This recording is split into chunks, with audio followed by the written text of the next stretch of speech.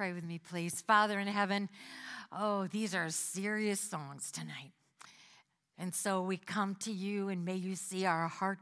You've heard with our lips and our voices, but now may you take a look into our hearts. And do we really dare survey the wondrous cross?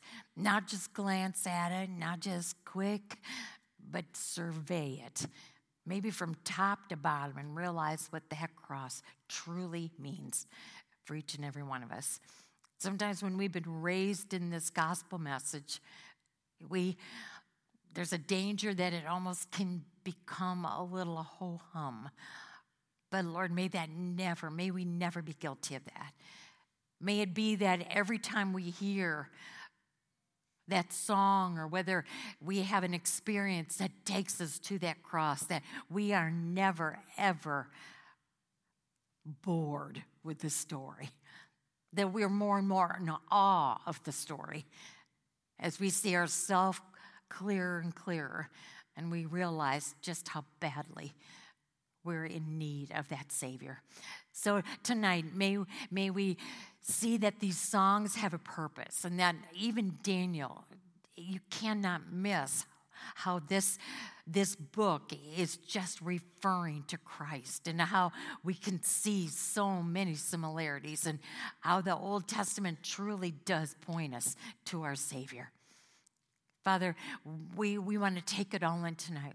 We desire so badly to hear from you. And so, Lord, may we desire it so much that may we dare to be a Daniel. May we surrender all. May we see in this lesson tonight that, yeah, it's a familiar story that we know so well, but it goes so much deeper. As we look at the characteristics, the exceptional characteristics and qualities of Daniel, may that be something we want.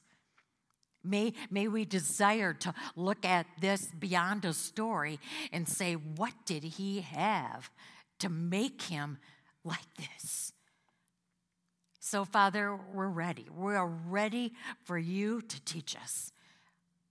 And so, Father, we humbly come before you, and may we picture that, because it's true. You are here. Your presence is here. We welcome you, but we are in awe of that as well. So, Father, tonight, we don't want to miss anything. And you know every heart that is here tonight. You know every home that's represented. You know exactly what every one of us is going through. And, Lord, your word is going to help us tonight.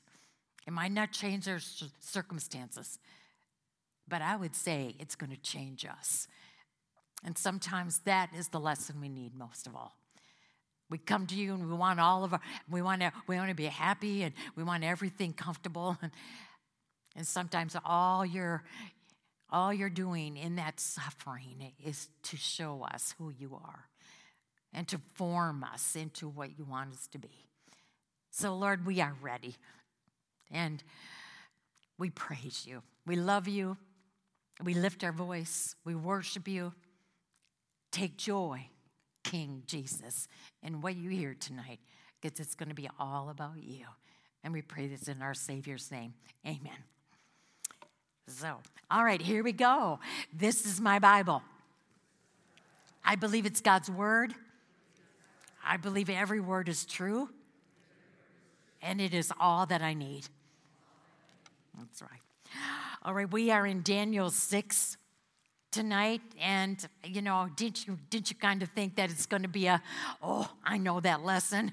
I've learned that since I was a little kid, but there is so much more. And I think when you leave here tonight, you're going to be so glad that we took it word for word, line by line.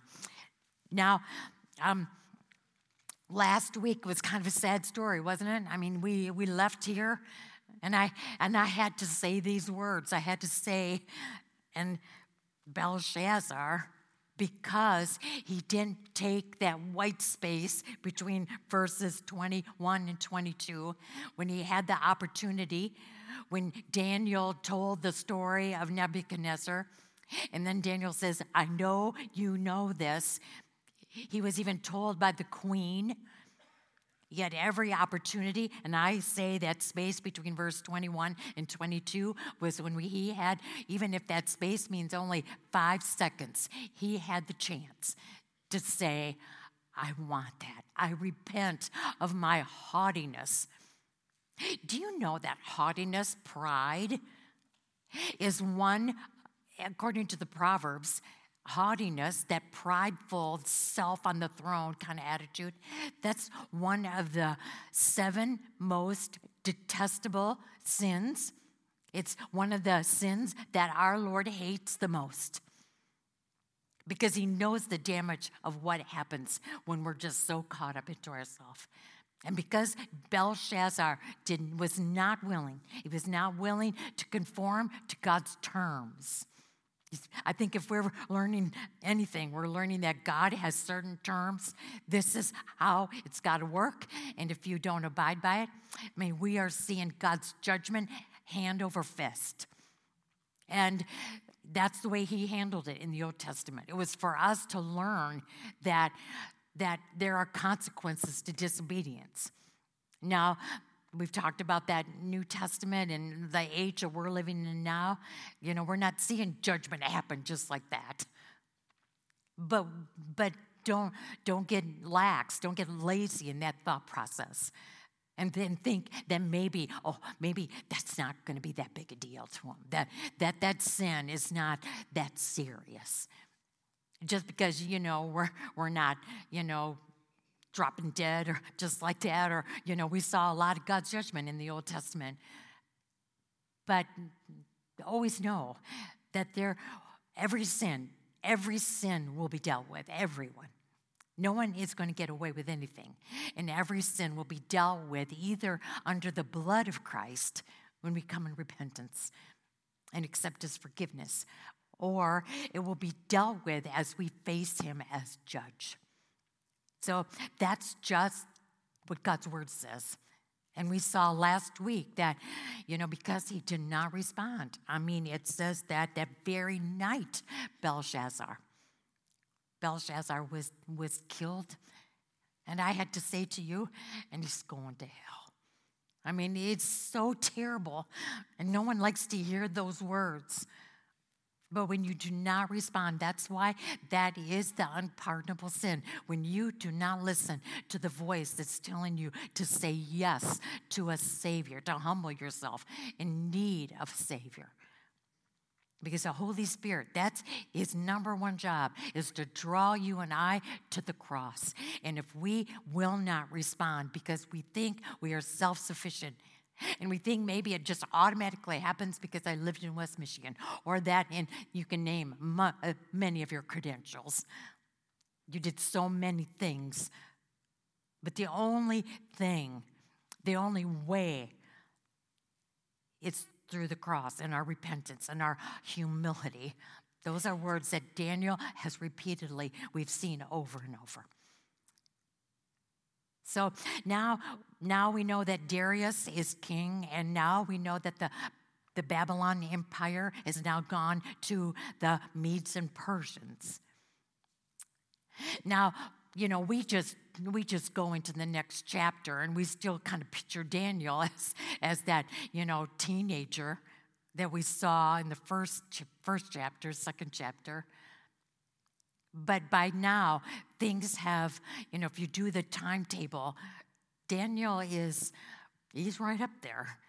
He's in his 70s maybe, because it isn't going to be long now before they are told that they can go back to Jerusalem. So I just want to give you an idea that Daniel is an older man, but yet we saw how many years that he was under. He was third in power, and now we see tonight he's almost going to go to second in power. So he has been his life, his testimony has definitely been influential. Daniel has not wavered. Do you remember, and we should sometime, one of these weeks that we're in this book, we should sing, I don't know how many of you remember, come from the old school, Maybe it's just a Bible hour song, I don't know. But the chorus went, dare to be a Daniel, dare to stand alone, dare to have a purpose firm, dare to make it known. You know, when I was a little kid, I always sang so loud. They always had to tell me to quiet down. It's just, I sang with gusto. But that's just a fact. But the thing is, I might have sung with gusto, and maybe the Lord was starting something within my heart, but I never totally understood that. I knew that Daniel sure was brave going into that lion's den and, you know, all that kind of thing, just as a little kid would. But this past week, I started going over that. It's like flashback. And I couldn't even believe that I remembered all 4 lines. But then it made such sense to me. Now that we are in this 6th chapter, and we've gone through 1, 2, 3, 4, 5, and now in 6, and we've really got to know Daniel. And we've all loved his character. We just loved how confident and brave he is. And then the song kind of says, do you dare? Do you dare do what Daniel did? Can you honestly say, dare to be a Daniel? Dare to stand alone? That's not comfortable. Dare to stand alone sometimes? Dare to have a purpose firm. And boy, that we see tonight. And dare to make it known. Wasn't it all ashamed? So we're going to read the first few verses and look at this. It pleased Darius to appoint 100 satraps to rule throughout the kingdom. Huge kingdom. And he put 3 administrators over them. One was going to be Daniel. The satraps were made accountable to them so that the king might not suffer loss. So it's kind of like chain of command here. And so now he has put into place 120 rulers, but he's put 3 that are over those 120. And this does not settle right. And even after Daniel has been there all these years, it still doesn't settle right. Now, verse 3, because tonight I don't want to just look at Daniel in the lion's den. I want to have us look at what makes Daniel Daniel. If we like him so much and we want to be like him, then what does it take to dare to be a Daniel? Let's look at verse 3. Now, Daniel is so distinguished himself among the administrators and the satraps by exceptional qualities that the king planned to set him over the whole kingdom. I think Daniel was just a delight. The king, I think, really respected him.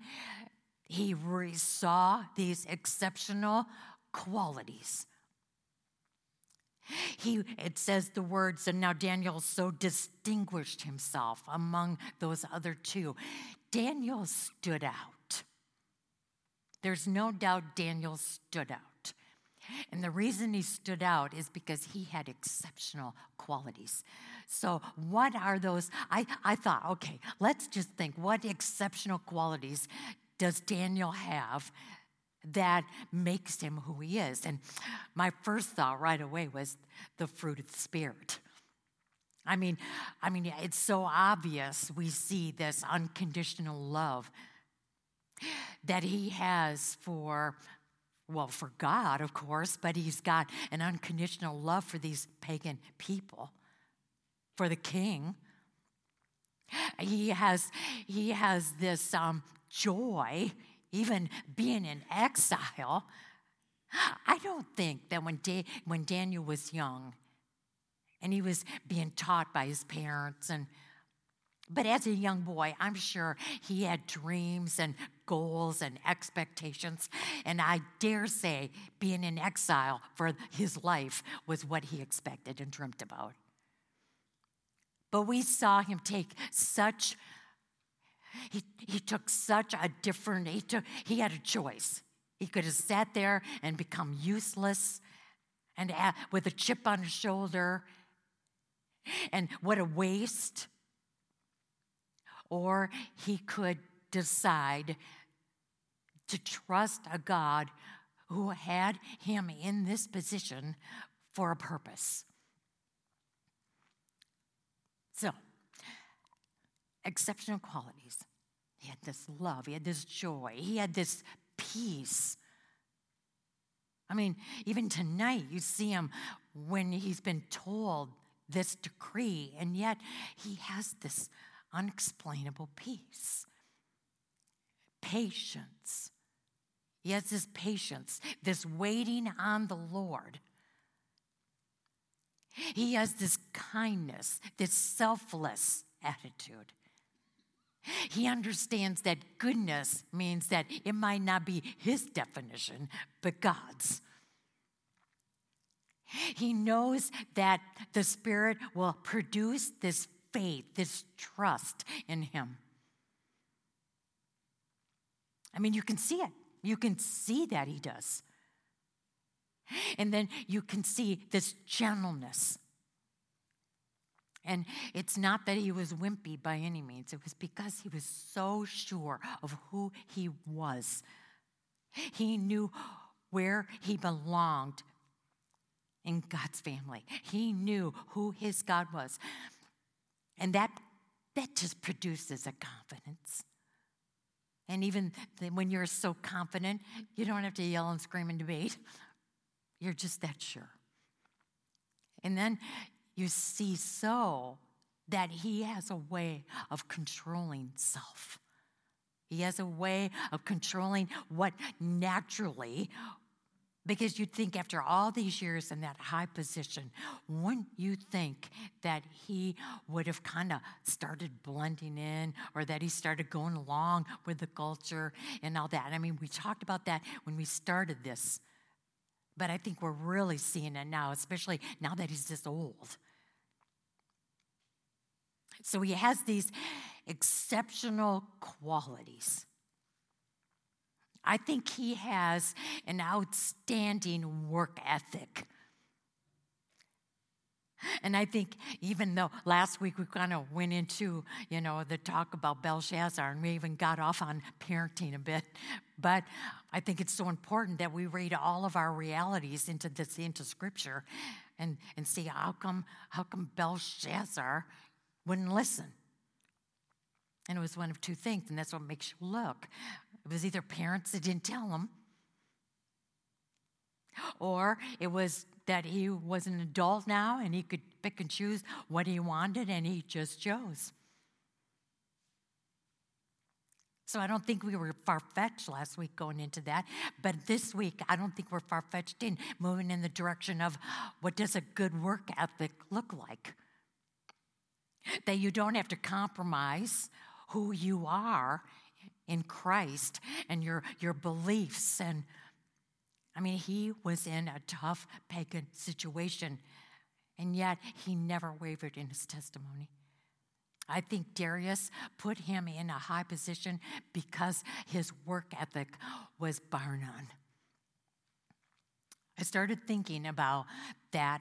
I even found verses. I found verses that kind of shows what the Apostle Paul explained about.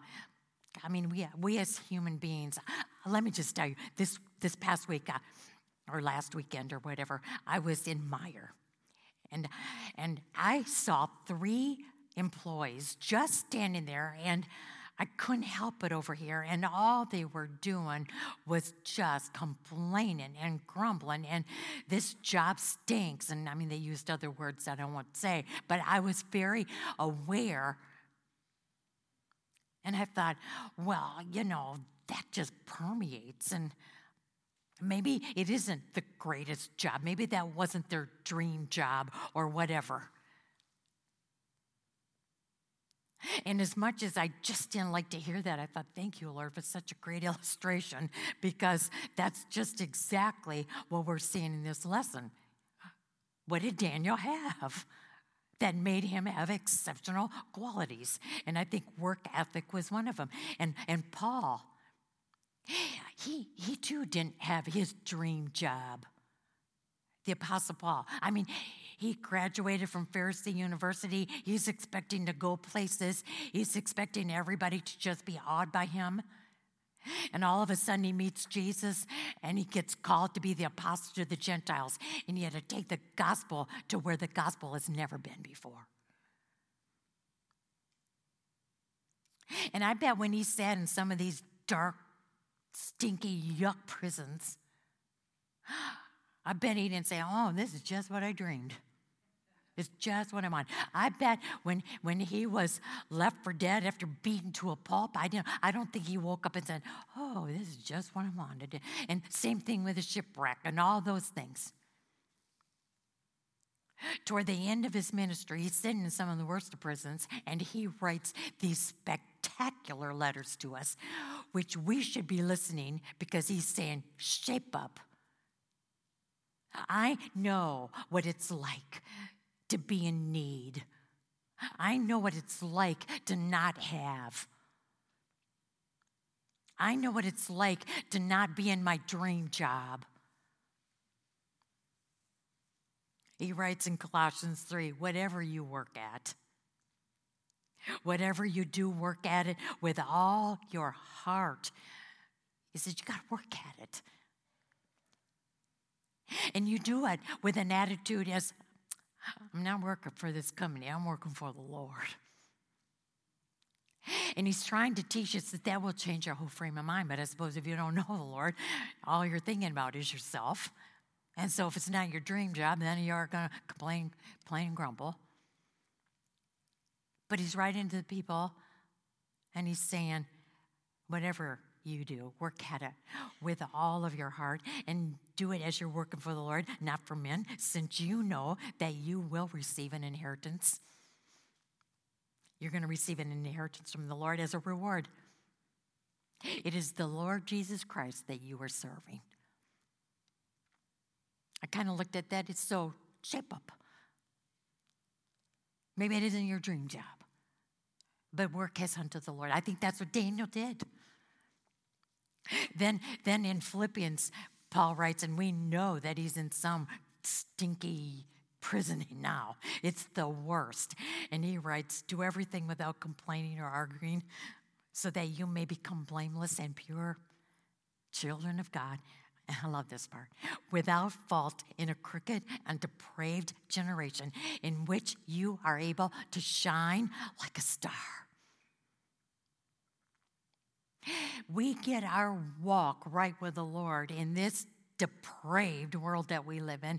We have the opportunity to shine like a star. Come on, get it together. That's basically what Paul is saying, and I think that's what Daniel is trying to say to us. You want to dare to be me? Then this is what it takes. The exceptional qualities, allowing the Spirit to work. And then out of you comes those 9 gorgeous characteristics of Christ. You get a better attitude. You start shining like a star. Because remember, it said he was distinguished. He stood out. Well, if you're looking in a dark sky and there is a bright star, that star stands out. And he's saying, in a dark, depraved world, we are able, with a testimony, we are able to shine, sparkle for our Lord Jesus. Paul also writes, let us not become weary in doing good, for at the proper time we will reap a harvest if we do not give up. And then to be able to say what Paul says, isn't this, when you hear this verse all the time, isn't this what you once said about you? I have fought the good fight. I have finished the race. And you bet I have kept the faith. Don't you want to be able to say that? You talk about no regrets. You started out by saying, come on, no more complaining, no more grumbling. You might be in some kind of exile. Come on, work it as if you're working for the Lord, because you are, so that you can shine like a star in this darkness. And then he writes to the people of Thessalonica. I loved his bluntness. If a man will not work, he will not eat. That's what he says. And so this whole thing with work ethic, I think it was one of his distinguishable qualities that ticked those guys off.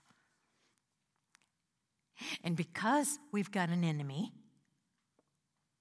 and I never like to give Satan the time, but I think every once in a while we've got to make ourselves aware that we are up against an enemy. An enemy who has got two goals. The number one goal is to keep us from the cross. That's what he's trying to do. Yeah. His number one goal is to keep human beings from going to that cross. And he's got a bag of tricks. And he will use the most unbelievable situations or people. You've got to be on your guard. You've got to know what you're up against. You got to know that he's just prowling, waiting to get. He's trying to keep people from the cross. But then don't get too cocky and think, well, I've been there, so, he's not going to bother me anymore. No, you're right. He can't possess you anymore because Jesus does. But if you think, even Jesus, all the way to the cross, Satan was nipping at his heels. He will try to do what? He will try to make you and I ineffective. Because he might think, well, I lost her, but I'm going to keep her sonicky and complaining and panicked and fearful and grumbling and down and defeated and because there isn't anybody that's going to say, let's see, I think I want what you've got. So you won't bring anybody along. You are not shining like a star. You are not standing out in this depraved generation. So I think it's important that we're aware that this is not easy. We are up against a strong force who, by the way, is stronger than you and I. Satan is stronger than you and I. Yes, he is. Now, fortunately, he is not stronger than the one who is put inside of us at the day of our salvation. Right smack on the second that we've come to the cross, we've been given this gift, Paul says. The gift of his Spirit, who is definitely more powerful than Satan. The thing is, if we don't activate him, Satan knows our weaknesses. He knows our weaknesses, but he also knows when we're down and defeated, and he knows when we're vulnerable, and he will come after. It's very important, I think, that we know that. We've been warned. We put on that full armor of God, which is if you go through that full armor of God, like the belt of truth, that's Jesus. The breastplate of righteousness, that's Jesus. The helmet of salvation, that's Jesus. What Paul is saying in Ephesians 6 is put on Jesus every morning. Get your walk with him. Make sure that you're listening to his Spirit, that you're letting him lead and guide. Satan can stand that. But don't think that you can be so spiritual. I call it spiritual cockiness, and that's so dangerous. We let our guard down. Maybe if I put it this way. Years ago, I had if I told you her name, you would know who she was, and that's not important. She had an alcohol problem. And she came to the point where she knew that she had an alcohol problem. So she called me up and said, is there anything you can do to help me? And I said to her, well, I do know that the only thing that's more powerful than your addiction is God's word. Using the Holy Spirit that's inside of you. And together, you'll be fine. I said, you willing? You willing? Are you game? Are you game to work at this? Yeah, she was. Every week, I either went to her house or she came to mine, and we would go over a lesson, and just like here, I had questions for her. She had to do her lesson every week. We'd come back the next week, talk about it, and for a whole year, she was doing fabulous. I think she got a little spiritually cocky. I think she did. Because one week she called and she says, I can't make it this week. Well, those things happen. I understand that. The next week she called and came up with something else, so I won't be there. Now I should have. Oh, my goodness, do I wish I'd have dared. I sure have come a long way since then because I sure would say something now, but I didn't. I was still kind of afraid of who she was in the community, so I didn't dare. But oh man, I should have. I made the biggest mistake. I should have said, be careful. Be careful. Are you still doing your lesson? Are you still listening to God's Spirit? Are you still letting these words come off the page for your life? I didn't. The third week, she didn't call and she didn't show up. So I called over there and her husband answered the phone. And he said to me, oh, Lynelle, she is in a bad way. She is a mess. See, she got a little spiritually cocky, didn't realize how she had to work hard at this, and she had to stay clinging to the Lord. She totally misunderstood that. Oh, I know now. I got it. No problem. I don't have to spend that time with her every week. I mean, I got people to see and places to go. After all, you know who I am. Oh, that is just such a dangerous, that we're saying right now is just having a hoot and a holler. I went right over there, drove right over there. She's sitting there. She is a mess. She sees me. She starts to cry. She says, I'm so sorry. I'm so sorry. And I went over there and I just hugged her. And I said, you know what you learned here? You learned a very valuable lesson here. You learned that you are not more powerful than your enemy.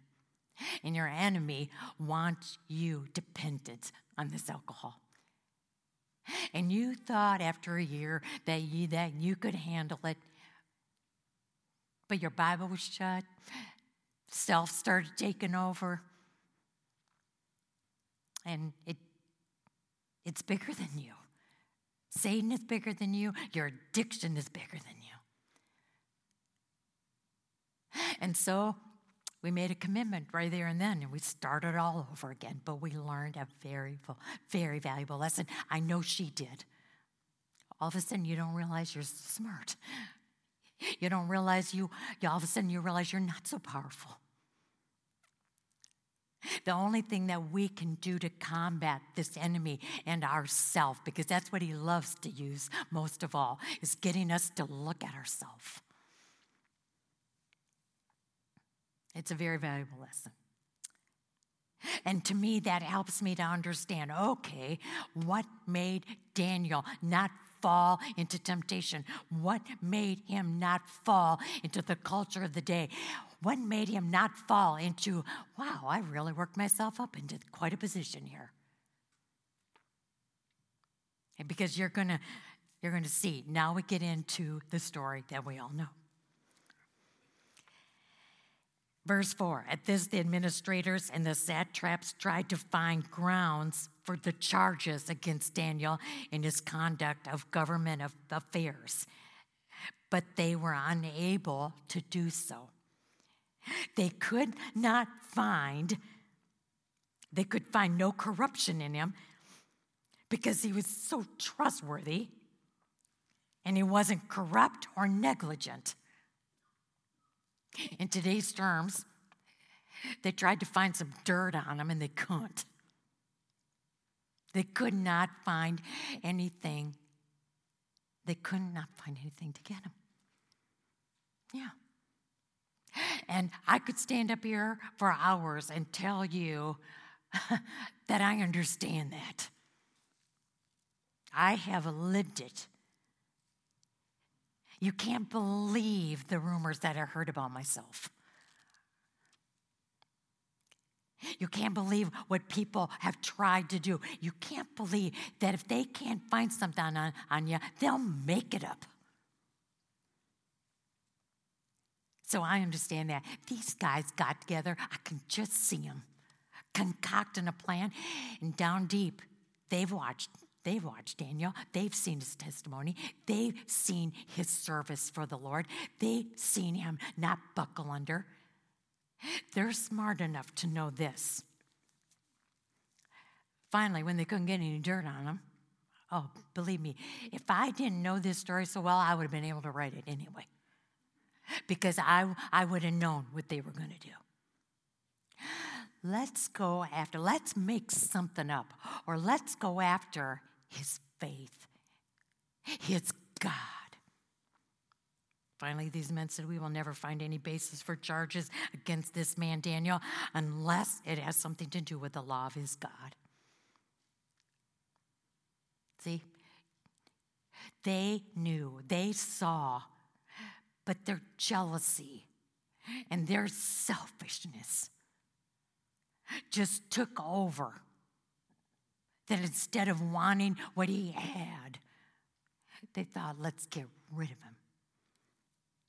So the administrators and the satraps went as a group to the king. Can't you just picture that, these little weasels? They come as a group, you know? They think as a group, you know, there's power in that group. Oh, King Darius, live forever. The royal administrators, the prefects, the satraps, the advisors, the governors have all agreed that the king should issue an edict and enforce the decree that anyone who prays to any god or man during the next 30 days, except to you, O king, shall be thrown into the lion's den. Boy, I'm buttering them up. And they're just making Darius. And what did we say? What does pride do? It blinds you. It blinds you from reality. All of a sudden, Daniel wasn't even thought about. All of a sudden, he's so puffed up. All the vain things that charm me most. All of a sudden, he's listening to them. Yeah, you know what? For 30 days, they should worship me. They should bow down to me. Because after all, look at who I am. Look what I've done for them. I'm sure he tried to justify it. By this time, pride has taken over, and he thinks this is a great idea. But all this whole group, they've had a few committee meetings. And they have come to the conclusion that, when he comes to his senses and he thinks about Daniel, he could just change the whole thing. So they took their plan and concoct and made the king so that it was irreversible. They were thinking. So verse 8, now, O king, issue the decree and put in writing so that it cannot be altered, in accordance with the laws of the Medes and Persians, which cannot be repealed. So King Darius put the decree in writing. Because I'm so important, all I have to do is sign my name, and everybody is expected to do what I say. He was flying high. Verse 10. Now, when Daniel learned that the decree had been published, he went home to his upstairs room where the windows opened toward Jerusalem. 3 times. Now, Don't miss this. 3 times a day, he got down on his knees and prayed, giving thanks to his God, just as he had done before. Okay, he heard the decree.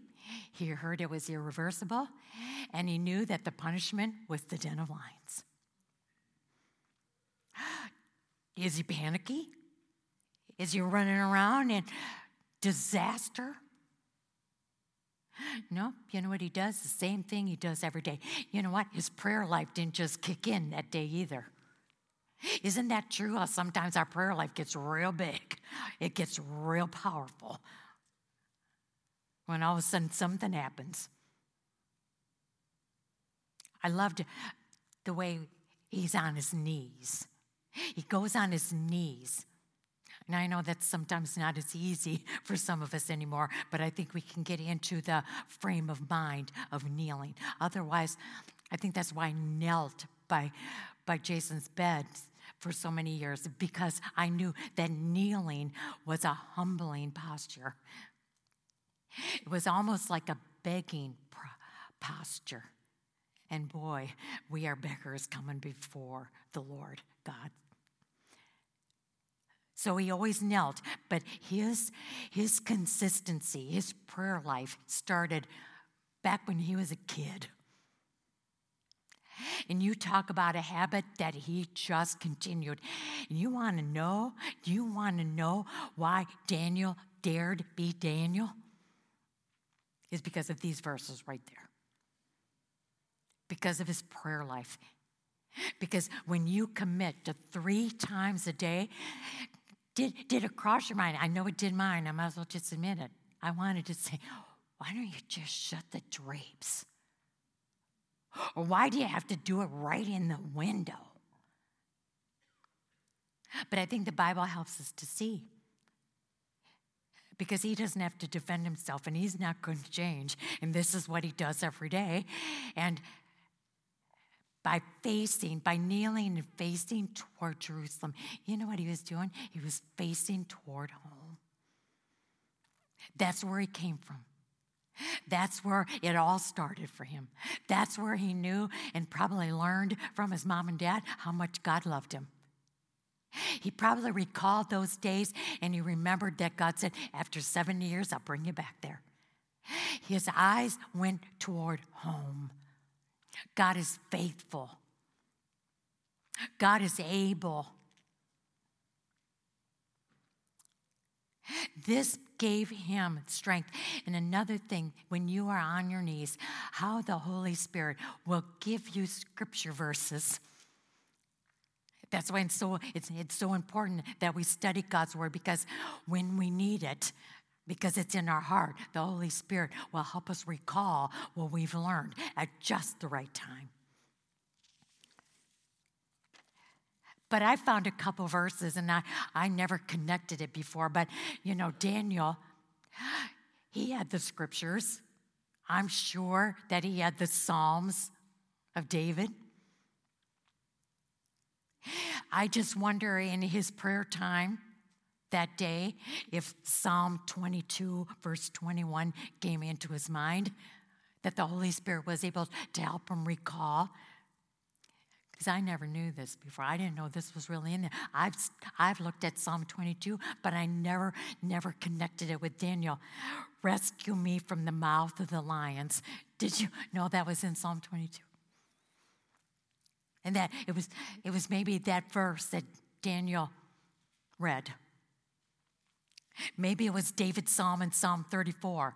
I sought the Lord, and he heard me, and he delivered me from all my fears. I mean, come on. He's an older man. He knows that these lions, he goes into that lion's den. He knows that in all reality, it's not going to take much to rip him to shreds. I am sure, because he's human, he's not Superman, I'm sure that there was an element of fear that went through his mind. That sounds like an awful death to me. That sounds awful. And then right at that time, the Holy Spirit helps him recall, I sought the Lord, and he heard me, and he delivered me from all my fears, not from the circumstance. He delivered me from the fear of the circumstance. See, God's word is our ammunition from falling into temptation and falling into what is naturally human.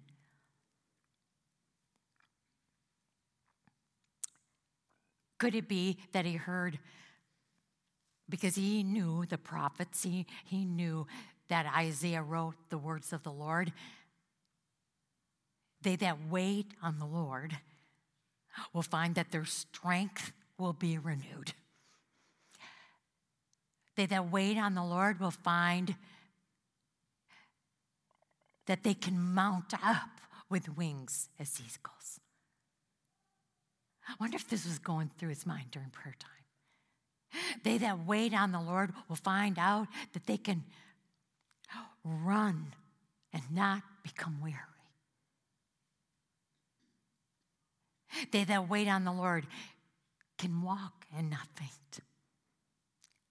And I bet when he got up from his knees, after even knowing the decree, the irreversibility of it, the lion's den, I bet he woke. I bet he stepped up, stood up, and his strength was renewed. And his fear was gone.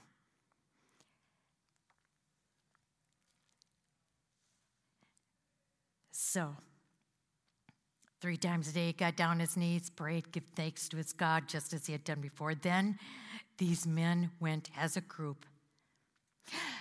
Because you know what, as I was going through, I could just picture these nuts. I could picture them in the bushes, just waiting for him to do just what they knew he would do. I envisioned them after he got up, and even though he was empowered, they didn't see that. All they did probably was got him. Because right after that, look, the whole group went to the king and spoke to him about his royal decree. And in a very sarcastic, know-it-all, smug way, by the way, did you not publish a decree that during the next 30 days, anyone who prays to any god or man except to you, O king, would be thrown into the lion's den? See, they don't mention Daniel. The king is still puffed up. So just want to go over this again, Mr. King. Did you? Yep. Oh, yeah, I sure did.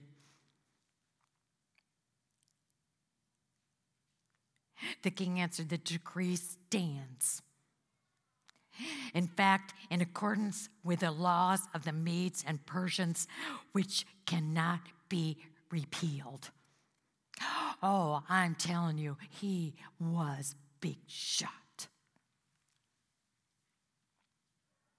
Then, verse 13, then they said to the king, Daniel, who is one of the exiles, and I'm sure they wanted to say, who is your favorite, who can do nothing wrong, and you've put him in places that we should have had. It's not fair. I can just hear him. I was reading between the lines a little bit as I put myself in this story. They didn't do that. All they had to say was, yeah, we got him. That friend of yours. Daniel, who is one of the exiles from Judah, pays no attention to you, O king. That was a lie. Daniel had respect for the king, or the king wouldn't have kept him in his position for all these years, and now was ready to put him second, from third to second. Daniel respected the king, but when it came down to it, It was between him and his God. It kind of reminded me of Peter in Acts chapter 5, where Peter finally said, we must obey God rather than man. The only time that you and I are allowed to disobey the rules, to disrespect authority, whether we agree with them or not, the only time we have the permission to disregard what they say is when it goes against God's word. So it's not that Daniel ever disrespected the king, but now he's been challenged. But that's what they said. Oh, he just always disrespected you, paid no attention. He did not pay attention to this decree or the fact that you put it in writing. He still prays 3 times a day. Reality set in like a stomach ache. And when the king heard this, he was greatly distressed. I'm sure he thought, what did I do? What did my pride just do? And he made every effort until sundown to save him. Daniel's testimony, Daniel's distinguished, exceptional qualities. Darius knew every one of them, and he is sick. Then the men went as a group to the king and said, oh, this was snotty. This was so snotty.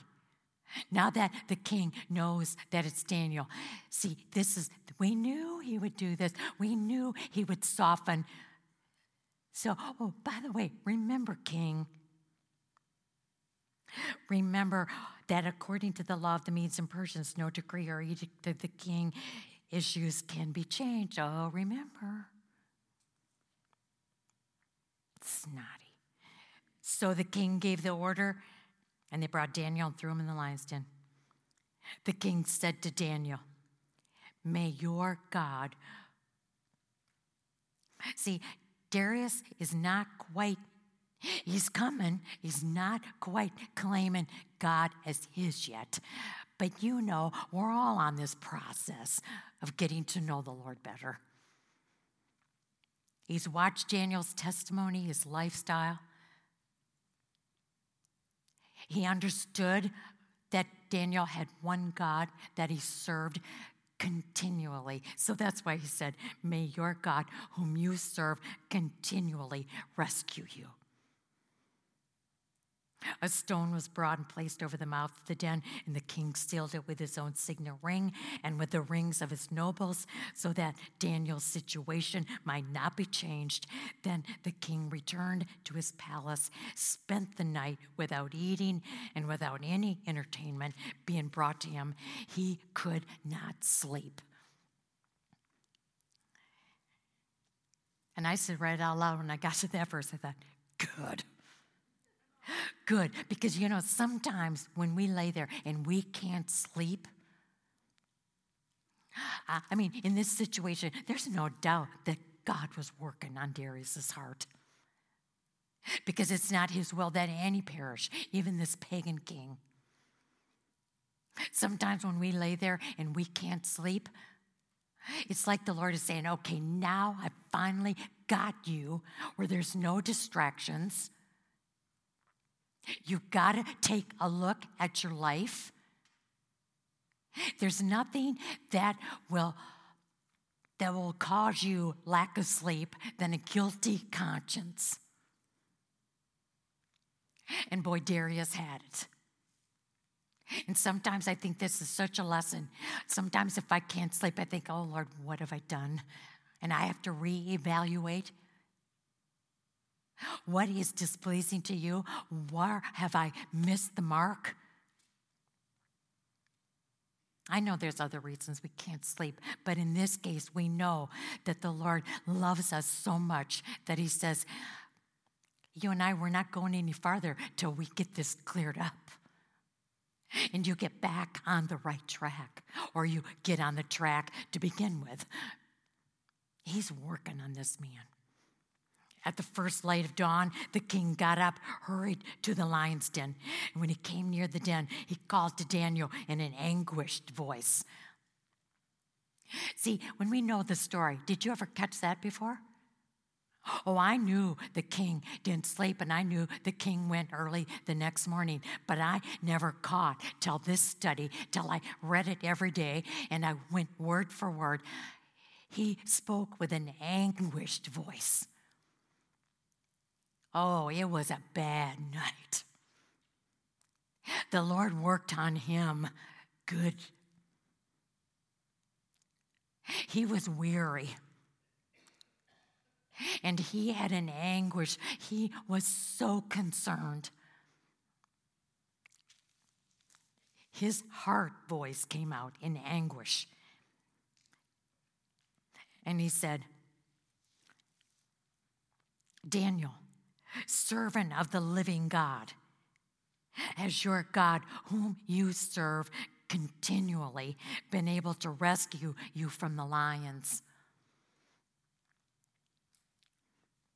Daniel answered. I bet this was so exciting for Daniel to be able to say, because he understands, okay, Darius, I know that the Lord's been working on you, so let me prove who God is. Yes, my God sent his angel, and he shut the mouths of the lions, and they have not hurt me, because I was found innocent in his sight.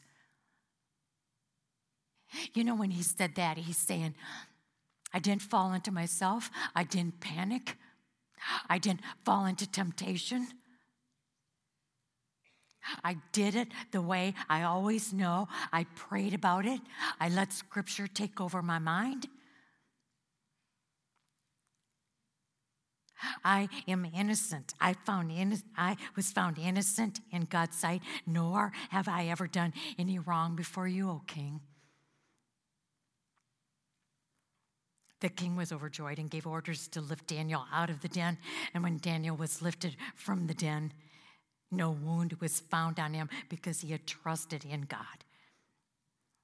At the king's command, the men who had falsely accused Daniel were brought in and thrown into the lion's den along with their wives and children. Did that trouble you a little? Did you think, what did those little kids ever do to you? But again, let me reiterate that in the Old Testament, God showed his judgment immediately. And there were many times after Israel would conquer a city, the Lord would say, destroy it all.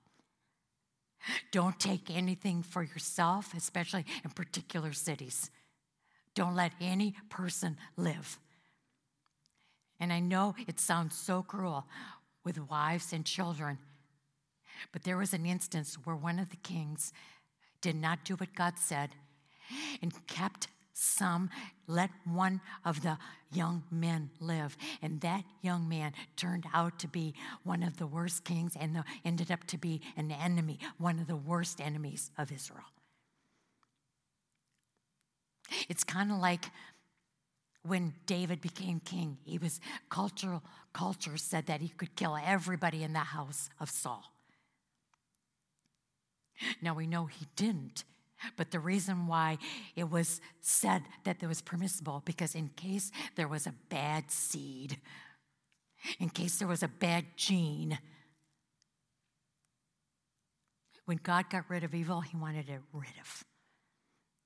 So I know it sounds cruel, but God knows what he's doing, and sometimes we just, by faith, have to trust him.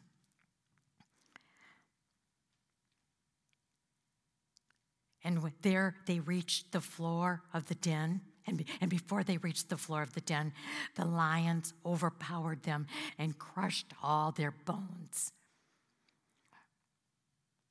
Now I thought, you know what, I didn't really need that. I could get the point. I didn't need to have that visual, especially when you talk about wives and children. I didn't need that. But I think it's in there on purpose because there would be some goofball that would look at this story and say, well, I think right before Daniel was thrown into the lion's den, they had just given those lions a big fat meal. So he wasn't even hungry. They weren't even hungry. I mean, people will do that. And I think we see that when these wrongdoers were put into the lion's den, and immediately every bone was crushed, proved that these lions were hungry. And that God did send an angel. Whether that be the pre-incarnate Christ, we don't know. But we do know that whoever it was shut the mouth of the lions. Don't give me that I thought that they weren't hungry. At the king's command, then Darius wrote to all the peoples, nations, and men of every language throughout the land. I'd say we've got a changed man. May you prosper greatly. I guess you would decree that in every part of my kingdom. People must fear and reverence the God of Daniel. I know it's the God of Daniel, but look, I know he says that, but look now what he says. For he is the living God, and he endures forever. His kingdom will not be destroyed. His dominion will never end. He rescues and he saves. He performs signs and wonders in the heavens and on the earth. He has rescued Daniel from the power of the lions. That was quite a decree.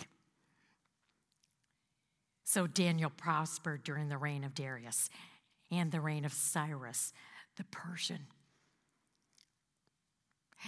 Now, in closing, I just want you to go back because I read it quickly, but I wanted to close this way. Verse 17. I had you, with one of the questions, I had you take a look at this verse. So I'm sure you didn't even need a question to be able to see when you read.